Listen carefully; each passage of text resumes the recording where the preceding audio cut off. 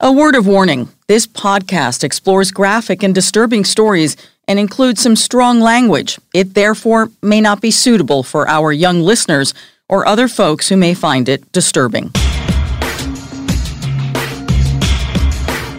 Hello and welcome to True Crime Daily, the podcast covering high-profile and under-the-radar cases from across the country every week. We are recording this on September 2nd, 2020. Can you believe it's September already? I cannot. I'm Anna Garcia, your host, and this is a monumental episode for a lot of reasons. One, thank you to all of you, because this week we hit 4 million subscribers on our YouTube channel. So I thank you all for coming back, subscribing. We couldn't do this without you. It's a really big episode. Plus, there is a case that I investigated that has an arrest. This is a guy on the FBI's 10 most wanted, so I can't wait to dive into this. But first, our guest is criminal defense attorney Danielle Iredale from San Diego. Danielle, welcome to the program. Thank you so much. I'm so happy to be here.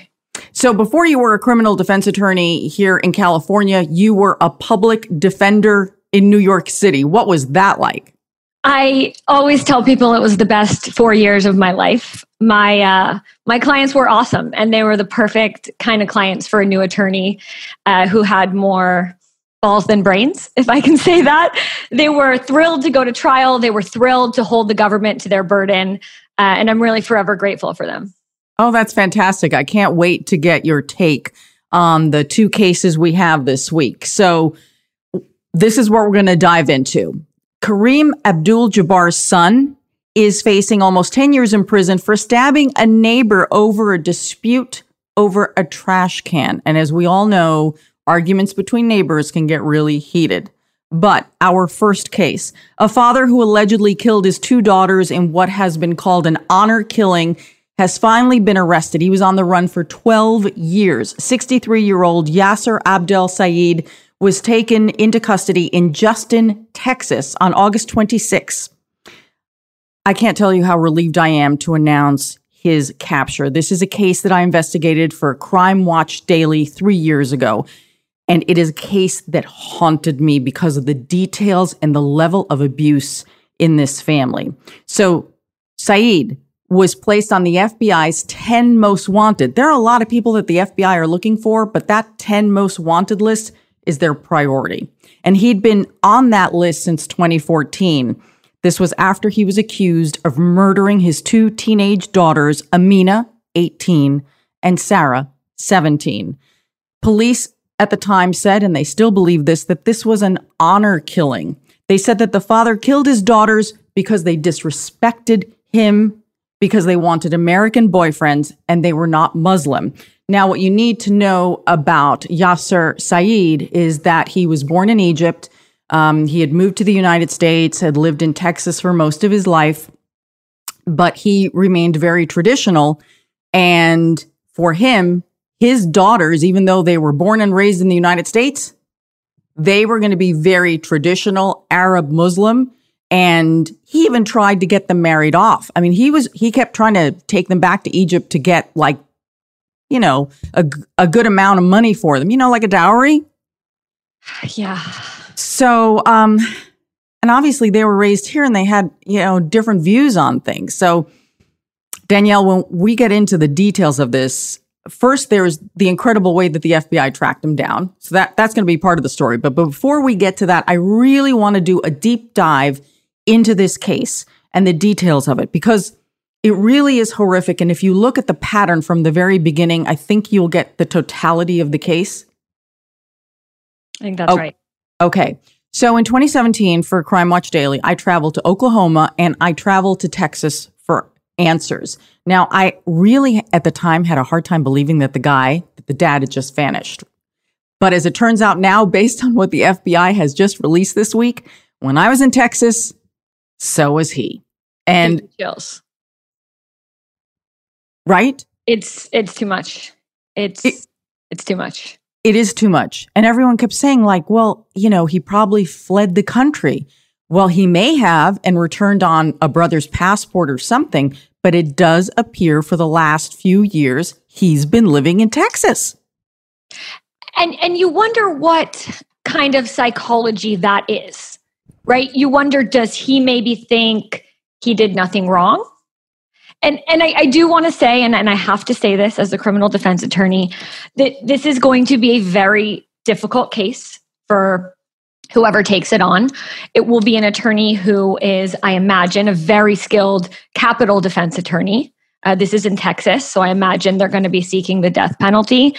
And one of the first things I thought about this case, and we can talk about, right, the initial guilt phase, but really what I thought about as a criminal defense attorney, that this is the kind of case that takes you to the outer edges of your principle. Why do I do this job, right? 85% of my clients, I do this job because they deserve a good defense, because they are good people who happened on unfortunate circumstances.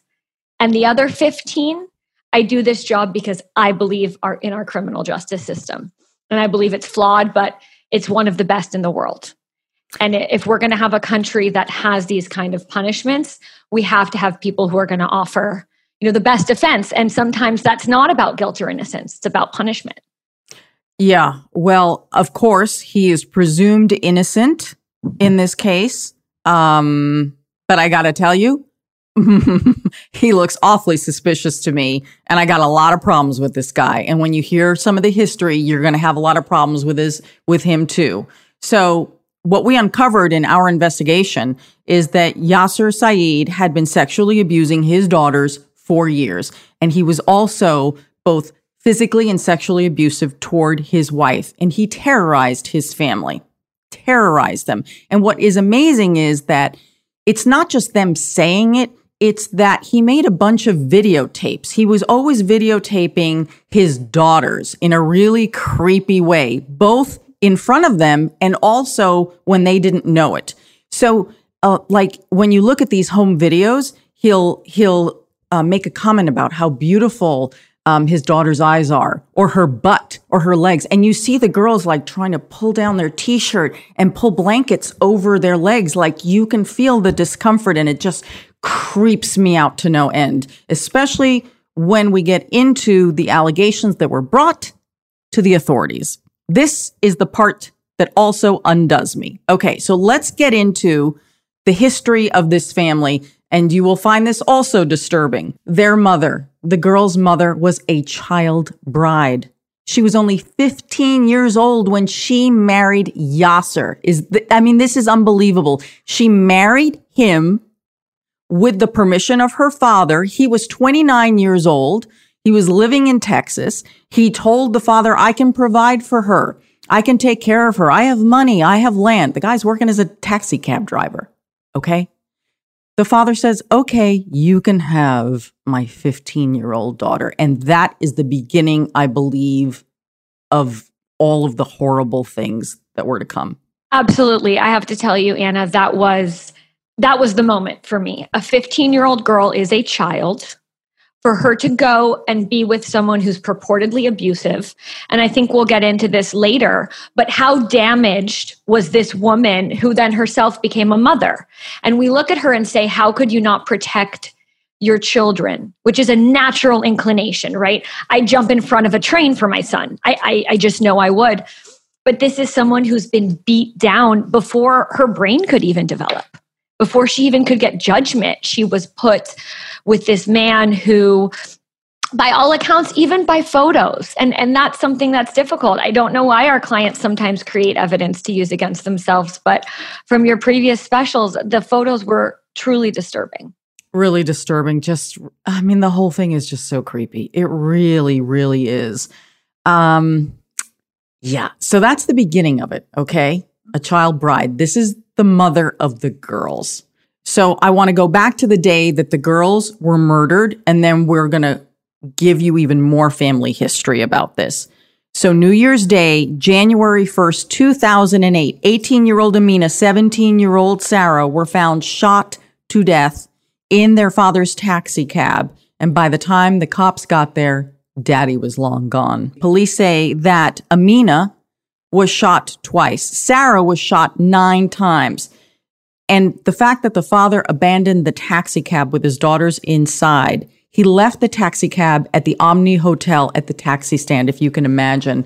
And it is such a disturbing crime because what you have to understand is Sarah, who was not yet dead, but her dad had left, managed to call 911, identify her shooter as her father, but because it took so long to get to them, the girls were dead by the time the paramedics got there. So here is one of the clips from the original investigation on Crime Watch Daily. A terrified 17-year-old girl pleads for her life as she's being murdered. Oh my God. We hear cries and then silence. And when the bloody bodies of Sarah Saeed and her 18-year-old sister Amina are found riddled with bullets in an abandoned taxi, investigators launch an international manhunt for the missing driver, the two teenagers' own father. Who would think that their father would kill them? I think it takes a pretty evil person to murder your two daughters. He's a monster.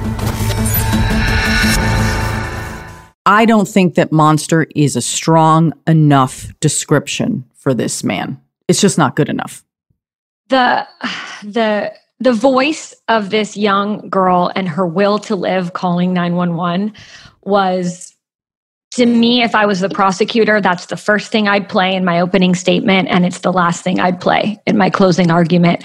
It is so soul-crushingly upsetting. And you look at these girls, and when you look at the pictures of them living under this oppression, but they were glowing. They were really beautiful, young, smart girls. And to just hear in her voice the desperation and the will to live is heartbreaking.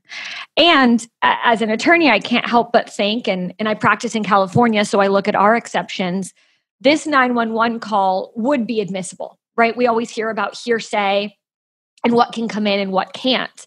And the law is designed to allow these dying declarations to come in. And if this was a California case, I imagine Texas has a similar statute. This kind of call is going to come in, and it's not going to be subject to what's called confrontation clause exceptions because she was calling for help. The law decided if you're calling for help, you're not calling to point a finger.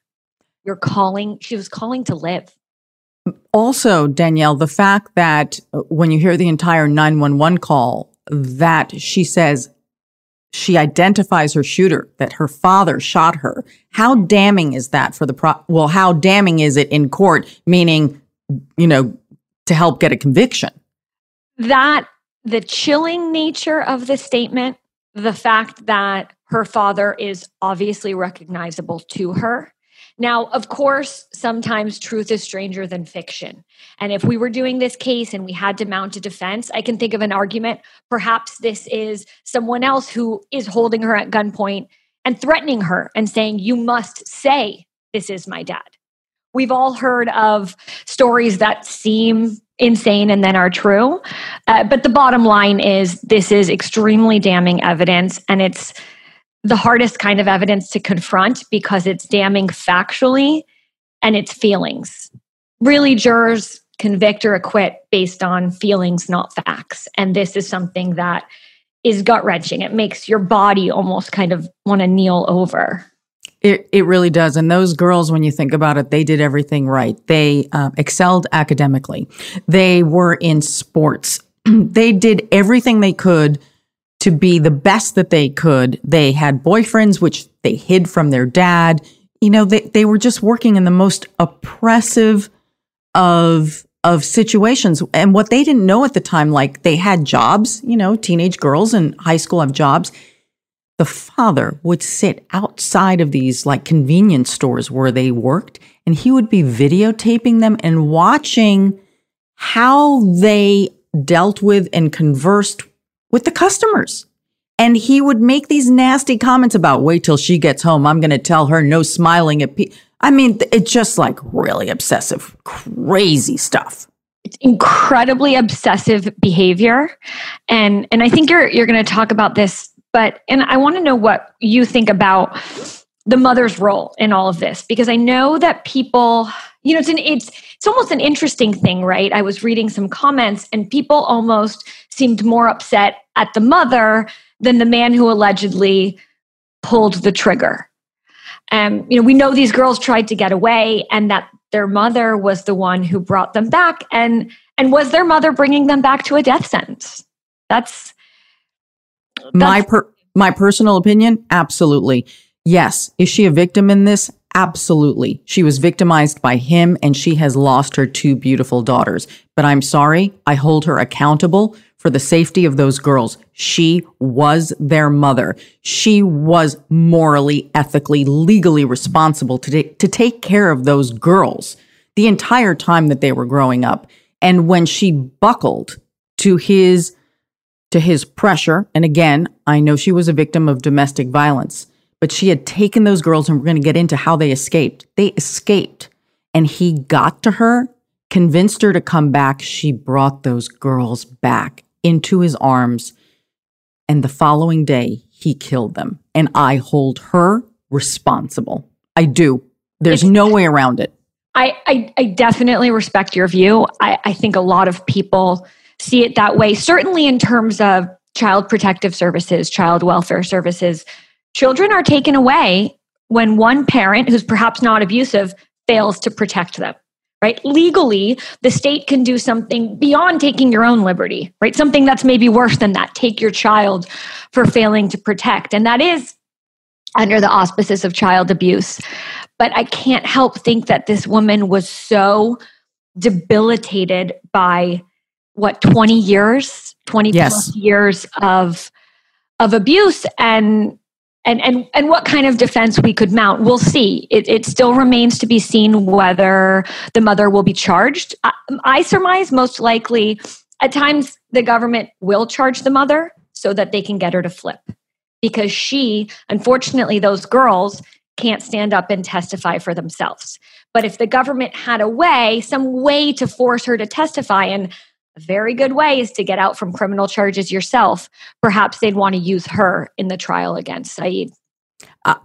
She was absolutely abused. And no, she could not have been thinking straight. And she was a victim. That is not lost on me. And I do have a lot of sympathy for her. But the fact that she was away in another state and it was just a phone call that she could have somehow, and I know the threats must have been horrible, but I wish she hadn't brought those girls back. I have to agree with you. That is the part that's the part that undoes me. That's the part that I hold her responsible for. She made a conscious decision and she tricked them because she lied to them. She lied to them. We're going to get to the lie she told them to get those girls to go back. Oh, gosh, it really upsets me. So now I want to talk a little bit more about the monsters the family calls him. So for the next 12 years after the murder, he was on the run, hiding from police. Apparently, he was being helped by his brother and his son. We don't often talk about the boy, but there were the 2 girls, Sarah, Amina, and then there was the brother, Islam. He was treated completely differently by the father. We don't know whether he was abused or not, but he got everything. He could do anything he wanted. He was the chosen one. And isn't it interesting? He was 19 years old when his sisters were murdered. And isn't it interesting that he is the one who helped to protect his father? It just shows the dynamics of this family about how messed up everything is. I was also very interested in that, right? This was, why does my sibling get to do it times 1,000? He almost grew up in a different house within the same house. I also have to tell you, these kind of dynamics always really pull at my heartstrings when we have a mother of one of my clients who there's a threat that she's going to be charged for hiding out her son. And it's one of those difficult lines between morality, your heart, and the law. Can someone turn in their own father, their own son? In this case, I also think the son was psychologically manipulated and abused by the father. I imagine no matter what, as a human being, he must be heartbroken over the loss of his sisters. Is he afraid it's going to happen to him?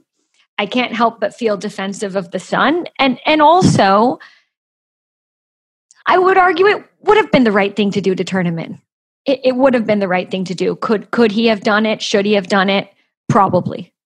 I can understand that in the beginning when he was 19 years old and everything happened and it was an unbelievable tragedy and he's trying to figure out what to do.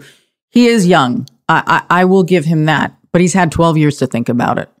Okay, he's had 12 years. And then there's absolutely no excuse for Yasser's brother, who's an adult. There's like no excuse for the rest of the family. We may give him a little bit of leeway because he probably himself was somehow victimized, and was terrorized by his father. Even if he was given everything, I'm sure he was very manipulative. So I will give you that. But he's had 12 years to think about it. 12 years. Okay, so let's go into their upbringing a little bit. So Sarah and Amina were born in the U.S. They grew up in Texas. They're Texas girls. The mother was a Southern Baptist. The father, a Muslim from Egypt. It's important to look at the culture here. Their mother, as I said, Patricia Owens, was only 15 years old when she married. She said that as soon as they got married, it became an abusive relationship. She said that he resented her American family and always tried to separate her from her family. She could only visit with his family, not her family. And he was violent with her. And she also said that as far as she knows, he had at least 6 affairs that she knew of. Okay, so just add more disrespect on top of violence, on top of more disrespect. And isolating her from the family is something that we see a lot in these relationships. And something I meant to mention before is Saeed's proclivities. Could the prosecutor argue with respect to, I think we'll talk later about the accusations of the daughters, but what 29-year-old man is attracted to a 15-year-old girl, right? That's illegal most places when there's not a marriage. And that's a whole nother topic about the legality of child marriages, right? Something we don't even have time for now. But that fact, and you said it, I think you said it perfectly. That really is, that's where it started. That was it. If you could point to the moment when you said it was written, it was then. So her relatives, Patricia, the mother's relatives, say that they knew that the father was abusing the girls because the girls had told the mother's relatives. So this is Aunt Jill. This is what she told me when I interviewed her about the sexual abuse. Here's the clip. They told their grandmother, Patricia's mother, that Yasser had been messing with them. And by that you mean sexually abusing them, yes. Mom Patricia moved out with the kids and reported the incident to the police. They talked to Amina, they talked to Sarah. You ought to get the transcript and read it. You'd be shocked at what these little girls said that he did to them. We did, in fact, read the police report. And yes, the girls actually accused their father of raping them. So here's the amazing thing. They did. They went to the police. They went to the Hill County Sheriff's Department and they made a police report about the rapes. And the aunt goes on to say that the father and the mother, Patricia, convinced the girls to recant their story. And this is the part I have a problem with. The police accepted it. They said, okay, sure. I'm glad you brought that up. So this is one of the areas that I practice in a lot because it's fraught with improper accusation, but also accusations that are thereafter improperly recanted. So it's almost this impossible position. How do we do the right thing, right? How does society do the right thing? We hear all the time about cases in which there's a divorce and one of the spouses is coaching a child to make allegations. And these kind of allegations stick to you. No matter what happens, it sticks to you and is life ruining. Right. And then the punishment and the sentences are so draconian. And there's a big fear, I think, of putting someone away for something they didn't do. Now, in this case, I have the privilege of not being a juror. I can just be a person. I can just be a human. And these are the kind of things that make you want to rip out your hair. because it's up to the police and it's up to the prosecutor. And I have had to go to trial on cases. This is so common in domestic violence cases where the alleged victim does recant. Because people say in this country, the complaining witness doesn't want to press charges. And that's a complete misnomer. The crimes are against the state or the federal government. So there is no reason why the prosecutor could not have gone forward with this case. And maybe that would have put these allegations out here. Who knows what would have happened? And again, we see the mother and the mother's role. Is she complicit in this? She took them to the police. That was the right thing to do. The girls told the family about the abuse. The mother moved out, took them to the police. That was the right thing to do. But then it looks like Yasser got to her, got to the girls, threatened them, and everybody changed their story. And it's easy to believe the allegations when you watch the real creepy there's not a good enough word for those videos of him and his No, there isn't. And we will link to them so you could see them. It's like 4 or 5 parts that I did on this. And it's definitely worth watching if you are interested in more details on this case. So going to the police did not stop Yasser Saeed from his behavior. If anything, according to the family, it made everything worse. He ramped up the violence. Do you see that a lot, Danielle? Look, could it have emboldened him? Did he do the unspeakable thing and then get away with it? There's an argument for that, right? And now he saw that his wife and his daughters were willing to go to the police, were willing to seek outside help. So maybe he doubled down and maybe he thought, I need to really increase my reign of terror. Yeah. So he's stalking the daughters as they're getting older. He tracked their cell phones. He went through their stuff, their books. These girls were so smart that they had like a double life. They had secret phones that they kept in their school locker. They had code names for their friends and their boyfriends. And they never used the same names because if they received a call, he would go through their phone, call that person back and find out who they were. And they would really fear for their lives. They would not just for their own lives, but they would fear for the lives of those they interacted with. They for fear, thought yes. Their father was capable of doing that. And, another interesting thing, this was mid-early 2000s. So think about how much scarier and how much more of a panopticon society we live in now, right? He was able to track them, keep eyes on them, take these videos. If they had an iPhone, he could have easily put on Find My Friends and seen them at every location. He could have installed surreptitious cameras all around the house, right? We have cameras now that are the size of a pinky fingernail. So I think about how much scarier this kind of behavior can be today. So the abuse is escalating. Here is another clip from my original investigation.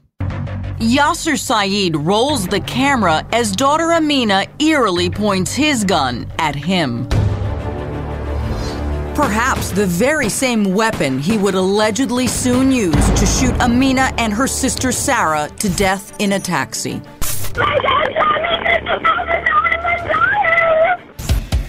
And maybe also the same gun their Aunt Jill says Yasser used to terrify, intimidate, and threaten the teenagers when he would fly into wild fits of rage. He would wake them girls up in the middle of the night waving a gun, threatening them that they were going to do what he says or he was killing them. So clearly based on these videos, these home videos, there was a gun, maybe more guns, and he had no problems flashing it, giving it to the girls. It was horrible. It is really chilling to watch those videos. The other thing I think about, and hindsight's 2020, but gun laws. And if he maybe had a conviction, would he be barred from owning a firearm? Would it matter, right? Because we know Not to him. go to whatever length. No. But I couldn't help but think about that when I saw the gun in these videos. So Amina, they both had secret boyfriends, but Amina was desperately in love with a boy. They were so in love, and she confided in him and his mother. She had sent them emails. She had told them how horrible the father was, and the mother was trying to help, and so was the boyfriend. So I'm wondering, in these emails where Amina herself describes the level of abuse and those emails were sent, again, to the mother of the boyfriend, will that be helpful in convicting him? So that's a great question, and I might have checked my California evidence code to give you some answers on this. Now, here's what's going to be the question. And it's a question of how close in time can this be? So in a way, they're dying declarations. And certainly the 9/11 call, right, with Sarah on the line is going to come in because that's a statement respecting the circumstances of their death. They have personal knowledge, and it's a sense of impending death. So if I were trying to get these in or try to keep these out in California, to me, the argument is sense of impending death. This father allegedly took the act that we don't want to even imagine is possible. When you read the letters, it does seem like these girls have the sense of impending death. He's going to kill me. What else is that?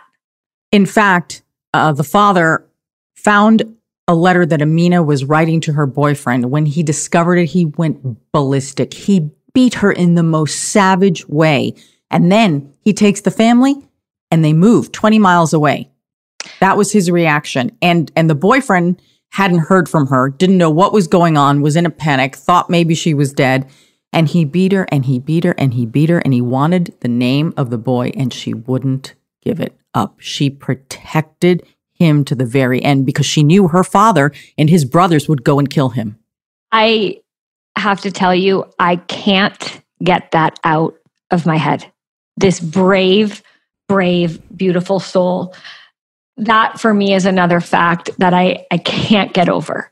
To think about how earnest and in love and selfless, literally being beat by a grown man. And she loved this boy so much, and she was so scared for him that she wouldn't give up the name. Oh, and when I tell you that this investigation has haunted me, it really has. It bothers me at my core. And I think what is the most devastating and most painful for me is that they almost got away, right? The girls almost had freedom and safety. Okay, I'm sorry. I'm going to get back on track, but it just, the details of this story are just so painful. So a few weeks before the murders, the girls, the two sisters were concocting a plan. They were going to run away, right? Because, one of them was already 18 and they're like, we're out of here. We got to go. What is unclear to me is when they were hatching this plan to run away, somehow their mother, Patricia, became a part of the plan, and she wanted to go with them. And my guess is, in their hearts, these good girls saw how badly their mother was abused, and they couldn't leave her behind because probably their leaving would mean an even worse beating for her the minute he discovered it, right? That's right. There's a role reversal almost to their peril. And it speaks to how the fortitude of these young girls, right? These girls are teenagers and they could have just run away and saved themselves, but instead they want to look out for their mother. And it was to their peril because, as we know, their mother tricked them in the end. And sometimes, no matter what, we want to believe the best in people. And even if we know what's going to happen, we still can't believe it until it's too late. I'm sure they wanted to think our mom's going to protect us. She's not going to do the wrong thing. So they moved to So they moved to Oklahoma. Patricia gets an apartment. This is the mom under a different name. She gets rid of all of their phones. She gets brand new phones, and they are living in safety. Here's what's unclear. Somehow the mother either must have called Yasser because she must have gotten a message from someone because he probably was threatening the police for taking the children. Who knows what? Somehow the mother breaks with the protocol of remaining safe and secret, and she talks to the father. And then he starts in with the abuse and the control again, and he convinces her she has to come back. It is now Christmas week, and the mother says to the daughters, I need to go back for Christmas, for the holidays. I want to do this. I want to do that. I promise you, we're not going back to the house, and I'm not telling your father. And the girls they share that they have, a lot of reservations about doing this, but they go. And then when they finally get back, and they get back the day before they're murdered, they get back on New Year's Eve, then the mother says, well, your dad wants to see you. And one of them freaks out and says, no way, I'm not going. I'm hiding out, right? I'm not going. And somehow, whether it's the mother, the sister, or the father, convinces them. He says to the girls, I just want to take you out for dinner and to talk. And the girls agree. And what does he do? He puts them in the cab. And that's the night that he killed them. It takes your breath away. It really takes your breath away. So clearly the mother tricked them. And that's the part I have a problem with, because she lied to them. She tricked them. She put them in danger. And I guess to save herself. I understand she was abused. And then, of course, this brings us full circle back to the 911 call. And Sarah manages to identify her killer. Now, here's what's interesting. Somehow, while he's on the run these 12 years, Patricia Owens manages to get a divorce from Yasser. Okay, I don't know how that works. I guess if the other person doesn't show up and is missing, I guess you can just get a divorce.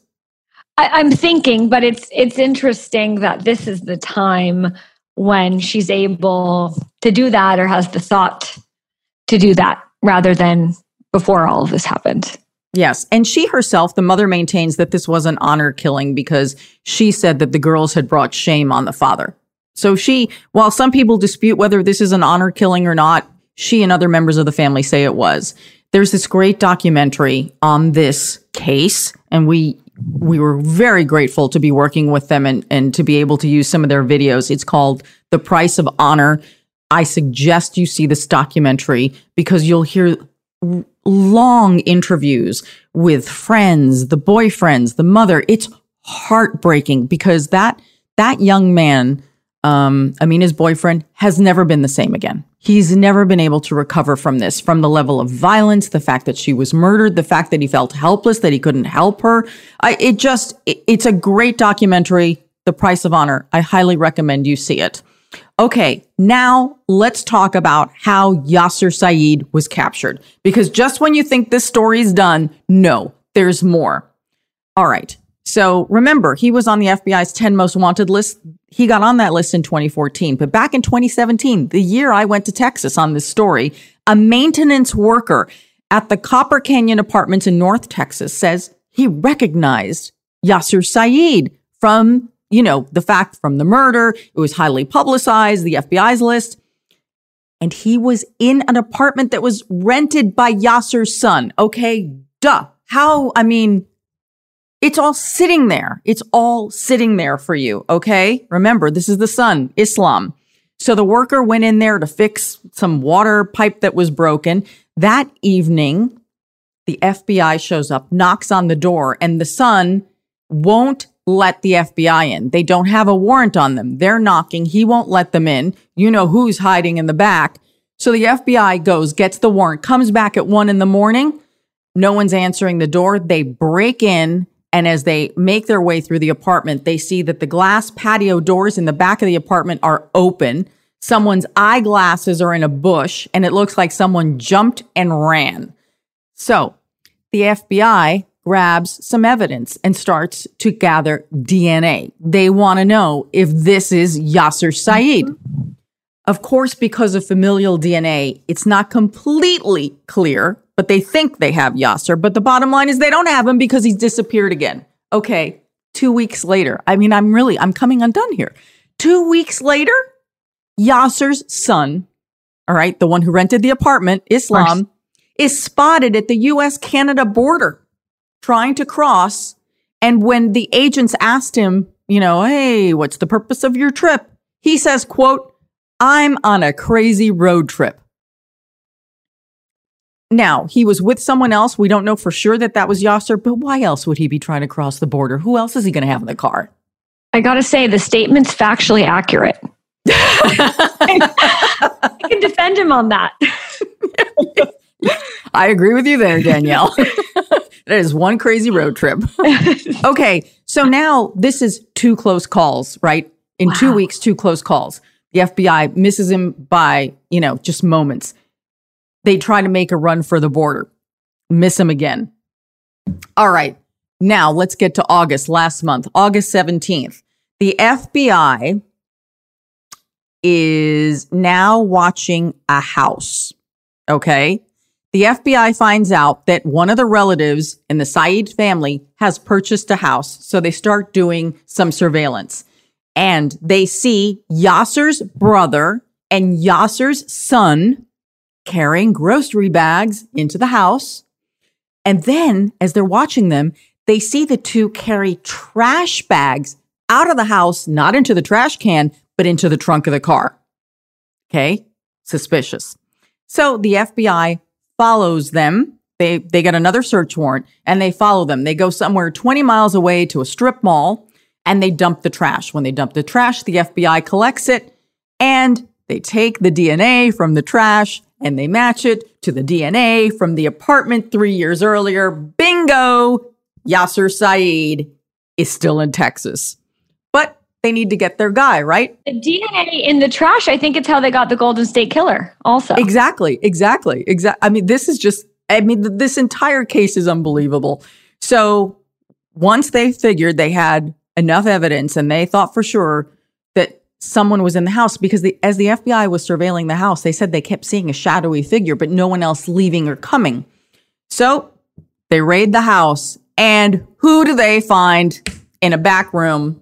Dear Yasser Saeed hiding. They had made like a little fake room in the back converted garage with a little cot, and that's where he was living. He was captured in Justin, Texas. There is justice in Justin, Texas. He was captured on August 26. He is now sitting in the Dallas County Jail, and he could get the death penalty if convicted of the murders of his 2 daughters. But we are not done yet. Now let's talk about his alleged accomplices. The FBI also arrested Yasser's 32-year-old son, Islam, who clearly hasn't grown up much, and his 59-year-old brother for concealing a fugitive, and each of them faces up to 5 years if convicted. Do you think that either one of them is going to turn? I think they're going to turn so fast, we're not even going to know what hit us. Because anything our clients say, anything the defendant says is admissible in court. It's one of those unfair rules, right? It's called an admission, kind of no matter what. So I surmise if Saeed is in fact guilty, that he probably discussed this a few times, right? And that's great evidence to put the son or the brother on the stand, and the prosecutor can just ask, what did he say? And all of that is going to be admissible.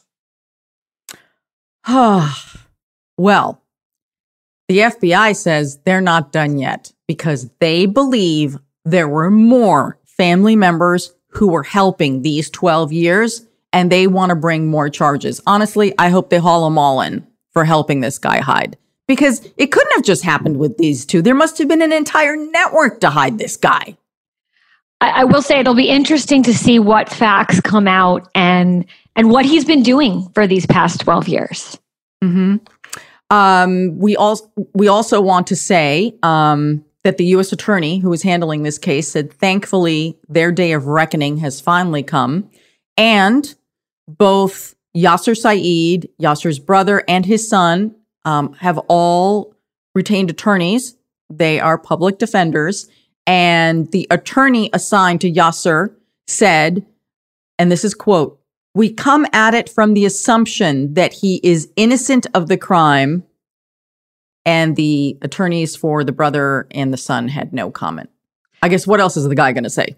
So I can't help myself. I got to say 2 things. First of all, public defenders, whoop, whoop. The best attorneys in the courtroom usually. And the second thing is, shame on the U.S. attorney. he shouldn't say the day of reckoning, because that presumes guilt. And there's interesting thoughts about, publicity, but one of the main things that I thought about in this case is, how's he going to get a fair trial? And let's not assume anything now. But it is nice, I will admit sometimes, to just get to stand back and say, what a tragedy, to think about these young women, these victims, to celebrate their life as much as possible, and just to kind of get to be a citizen and not have to be in the courtroom. But I will say, I would not hesitate to represent him. And it's not because we condone any of the allegations here, but it's because he is entitled to the best defense, because each and every one of us are. And how a society treats its most reviled is really a sign of what kind of humanity, compassion, and how much we care about justice. I really do believe that. Well, I do believe that while justice for Amina and Sarah has been delayed, there will be justice for them. There will be justice. And I am so glad that this man has been apprehended. And I'm going to watch this case like a hawk. And yeah. I look forward to your further coverage on this. I really do. I take these things personally because they are heartbreaking. And yes, I do advocate for the victims. I absolutely do. And yes, everyone is entitled and is presumed innocent. But, I'm just glad this guy is charged and is going to stand in a courtroom. I can co-sign that. Okay. Thank you. Danielle, our next case involves celebrities and a dispute over trash cans. Kareem Abdul-Jabbar, who is the son of basketball great Kareem Abdul-Jabbar, has been charged with multiple felonies after allegedly stabbing his neighbor over an argument over trash cans. This happened in the Southern California community of San Clemente, and apparently the two live next to each other and they share a driveway. And apparently there has been a dispute for years over trash cans, when you pull them in, when you pull them out. And for those of us, who live in the world of pulling trash cans in and out and dealing with community stuff, neighbors do go crazy over stuff. They do. They sure do. They do. It's amazing the level of violence that can happen from a neighbor's dispute, and it boils and it festers. So, and this one was going on for a few years. All right. So on June 9th of 2020, 28-year-old Abdul-Jabbar allegedly stabbed his 60-year-old neighbor, Ray Windsor, multiple times with a large hunting knife. Windsor also suffered a fractured skull, and I was looking at some video last night, and the victim's abdomen, he's got like this massive cut all around his belly. It's horrific to look at. So here's what happened, Danielle. The altercation occurred after Windsor, that's the neighbor, criticized Adam for not bringing in the trash cans on behalf of the elderly woman he lives with. I don't know who this elderly woman is, but Kareem Abdul-Jabbar lives with an elderly woman, and this neighbor is annoyed that the younger guy doesn't pull the trash cans in. That apparently is the motivation. Any thoughts so far? I'm going to have to hold him back. I really have a lot to say about this one, Anna. Okay, all right. Let me go on with the details. Okay, let me go on with the details. So as we said, they share a driveway, and this seems to be where the dispute is. They got into a heated argument, and Windsor says that Abdul-Jabbar said, "I'm going to put a knife through your teeth." He thought he was joking, and it's a pretty weird thing to say, too. So Windsor walks away. And as he's walking away, this is the neighbor, he says he thought he felt like he was being punched, but really he was being stabbed. So I don't think that there's a dispute that Kareem Abdul-Jabbar stabbed him, but I suppose in the law and courtrooms, things like this can be disputed. So Windsor's wife rushed him to the hospital. He collapsed. And as a result of being stabbed in the back of the head, the skull was fractured. There was bleeding. And Windsor claims he nearly died because of the attack. And of course, police took this seriously. And again, this dispute's been going on for years. Now, this is what Windsor told a local television station. I sort of got on him because the lady who takes care of him is 83 years old. He doesn't do anything for her, and it just bums me out. And apparently, she's on a walker as she's taking the trash. So Adam Abdul-Jabbar was booked on suspicion of assault with a deadly weapon, and he was released later after posting bail. The neighbor says, I think he's got some serious problems. I think he tried to kill me. I mean it. I think I was within an inch of my life.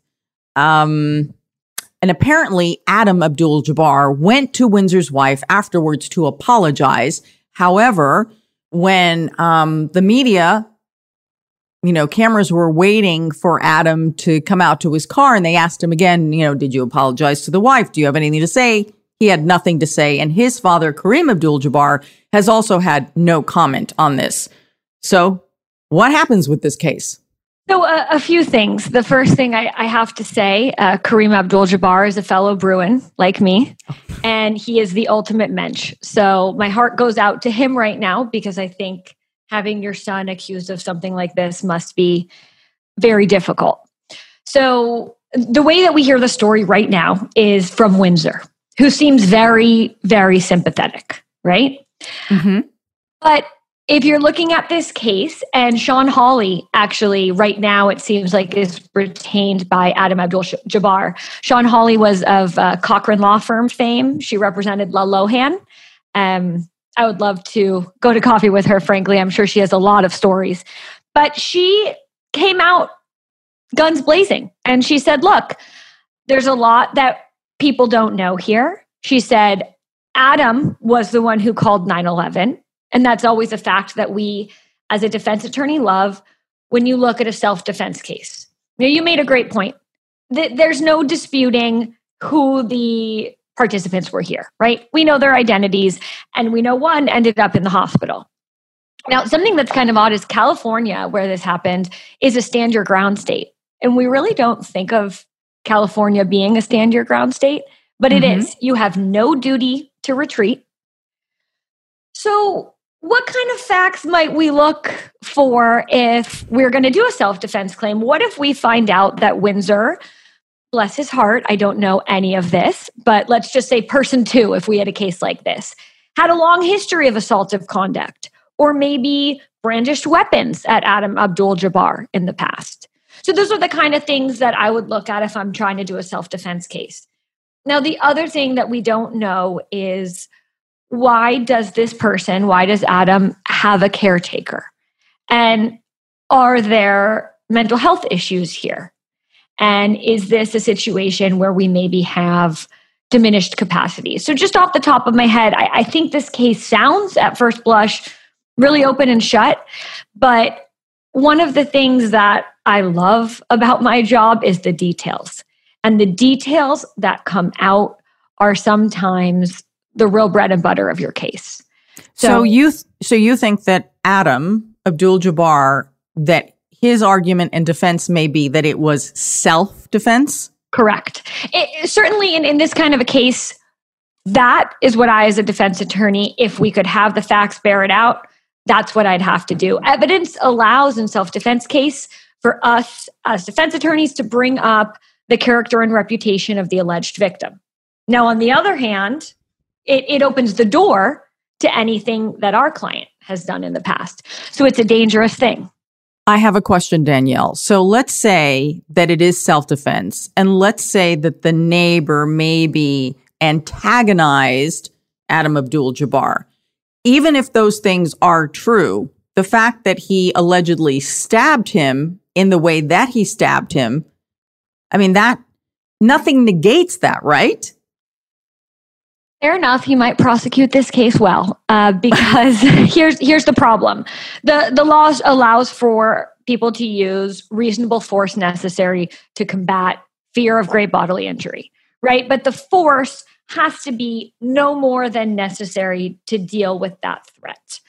And so this hunting knife, I'd love to see it, right? Because in our minds, it's 18 inches long. Or it could be. Maybe it's a very small knife, right? And we don't know until we see the medical records, until we see what's going on. We don't know what kind of force this was. Certainly when you bring in the element of someone who's alleged to be unarmed, right? And then we add in a knife, that can be scary. But there's no law that says per se, you can't use a knife to defend yourself against the threat of fists. I just think these disputes between and among neighbors, they are the most dangerous things. They fester and fester and fester, and boom, they explode. Absolutely. And it happens to everyone. It doesn't matter how educated you are, how wealthy you are, that you're a celebrity. You just go berserk over the neighbor that drives you crazy. Absolutely. It's worse than road rage. It's in your home. It happens all the time. I probably shouldn't say this, but we might have a neighbor who always parks in front of our house. And I know that neighbor. I think he visits me. He visits my street, that neighbor. And we may use his name as now an adjective for people who like to take spaces that aren't theirs, right? Yes. But it's such a silly thing, right? And we're normal people and we're well-adjusted people. But what happens in our home, in our safe space, right, where we want to just feel calm, drives us crazy.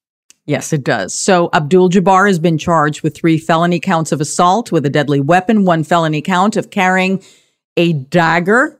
I didn't know there was such a thing. And 3 enhancements of inflicting great bodily injury. Abdul-Jabbar's arraignment is scheduled for September 9th. And he faces a maximum sentence of 9 years, 8 months in state prison if convicted. It is a very serious series of charges. Certainly. It really is. Okay, it's time to move on to our comment section. These are the crime stories you all are talking about. A Florida man hit a Disney security guard over dispute over the use of a face mask at Epcot Center. The man was upset because he was told that he and his family needed to change the kind of face mask that they were wearing. They're in line to go inside, and Disney has its own coronavirus rules about how you're going to enter and what you're going to be wearing. So the dad allegedly smacked the Epcot security guard because he didn't like what he was being told. Deputies say that Enrico Toro arrived at the park with his wife and his 3 children. But when they arrived at the check-in area, security guards again told him, you don't have the right mask. They do everything and they've changed the mask, except one of the kids still doesn't have the right mask that meets the Disney standards. And that's when the altercation ensues. Deputies say that Toro, 35, became irate, began cursing and said, call the police. They will have to shoot me to leave. Not very logical, not a good response. Toro's wife intervened, pulled her husband away. And as she's pulling him away, the father's telling the security guard, and I know where you live, right? Further threatening to kill the man. So Toro is accused of hitting the guard in the head, threatening to kill him. He was arrested and charged with misdemeanor battery. I'm telling you, this pandemic is pushing people to the limit. I've had that conversation yesterday, actually, with my investigator. People are at their breaking point, and there's just a lack of civility and general kindness that is really unfortunate. And who knows, right? Who knows what someone's going through? Who knows if they scrape together their last amount of money to, show their kids Disneyland. Certainly, though, the allegations make him the anti-mensch. It was really naughty behavior if he did it. But I think that point is well taken. We're to our breaking point, Anna. We really are. We are. And clearly this man broke. Daryl G writes, he'll never be back. Mickey has his fingerprint now. Melody N writes, this is about the most calm Florida man story I've ever seen. Florida man's a running thing love here. That comment. I think that's it's like a running thing here at True Crime. And then Steffi L writes, imagine punching someone at Disney World. That's a completely different level of trash. Oh, it's just a horrible story. And then the kids had to witness this. And then the kids also who were standing in line had to witness this. It's couldn't go to Disneyland. Just stop it. Okay. Our next story. A Memphis man allegedly cut his ex-girlfriend's brake line to her car. He has now been charged with attempted murder. What is wrong with people? The woman said that she got off work and she was heading home when she noticed that her brake light was on.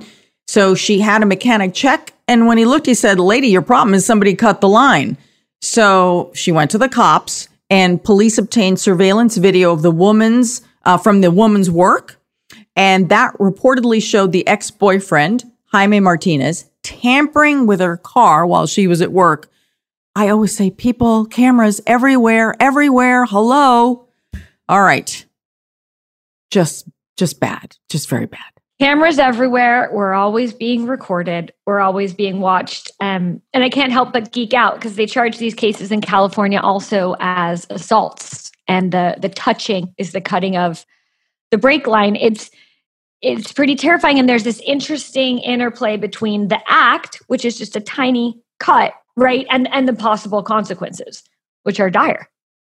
She could have died or been 100%. Seriously injured. And thank God she wasn't. And did this Jaime Martinez really think about what this was going to do? I mean, she could have died. Or killed someone else, right? Yes. Okay. Kathy G writes, "This is an example of why you are an ex. Dumb. Barbara B writes, "Why on earth would they release him so he can find another way to kill her?" That's a very good point, because if he's angry, now he's really angry. And then Lorena D writes, "They gave him a break." Okay. That's it for our episode this week. Danielle, thank you so much. I have so enjoyed talking with you and your insight. Danielle, where can people find you if they either need an attorney or they just want to follow you on social media? Thank you so much. It's been such a pleasure to be here. You can find me on my new Instagram page at Iredale Law, IREDALE Law. And you can also find me on my website, Iredale Criminal Defense. So I look forward to hearing comments, and I look forward to helping people that I can help. Excellent. Thank you, Danielle. We wish you the best of luck. Again, if you're looking for me, you know where to find me. I'm at Anna G News. That's Anna with one N on all social media platforms. And as you know, if you're a regular listener, subscriber, watcher, I love to interact with you. I love to hear your comments. I can't wait to hear your comments on the cases this week. I love the forum that we have, that we get to connect. And I thank you once again for making this one of the best YouTube channels ever if you follow us there, because we now have 4 million subscribers, and we thank you. We need to come up with like 4 million refrigerator magnets if anybody's listening to me. Okay. As always, you can find all of our content wherever you get your podcasts: Spotify, iTunes, Stitcher, Google Play, of course on YouTube. And you can get updates by subscribing to our newsletter at truecrimedaily.com. So until next week, I'm your host, Anna Garcia. And as we always say, don't do crime.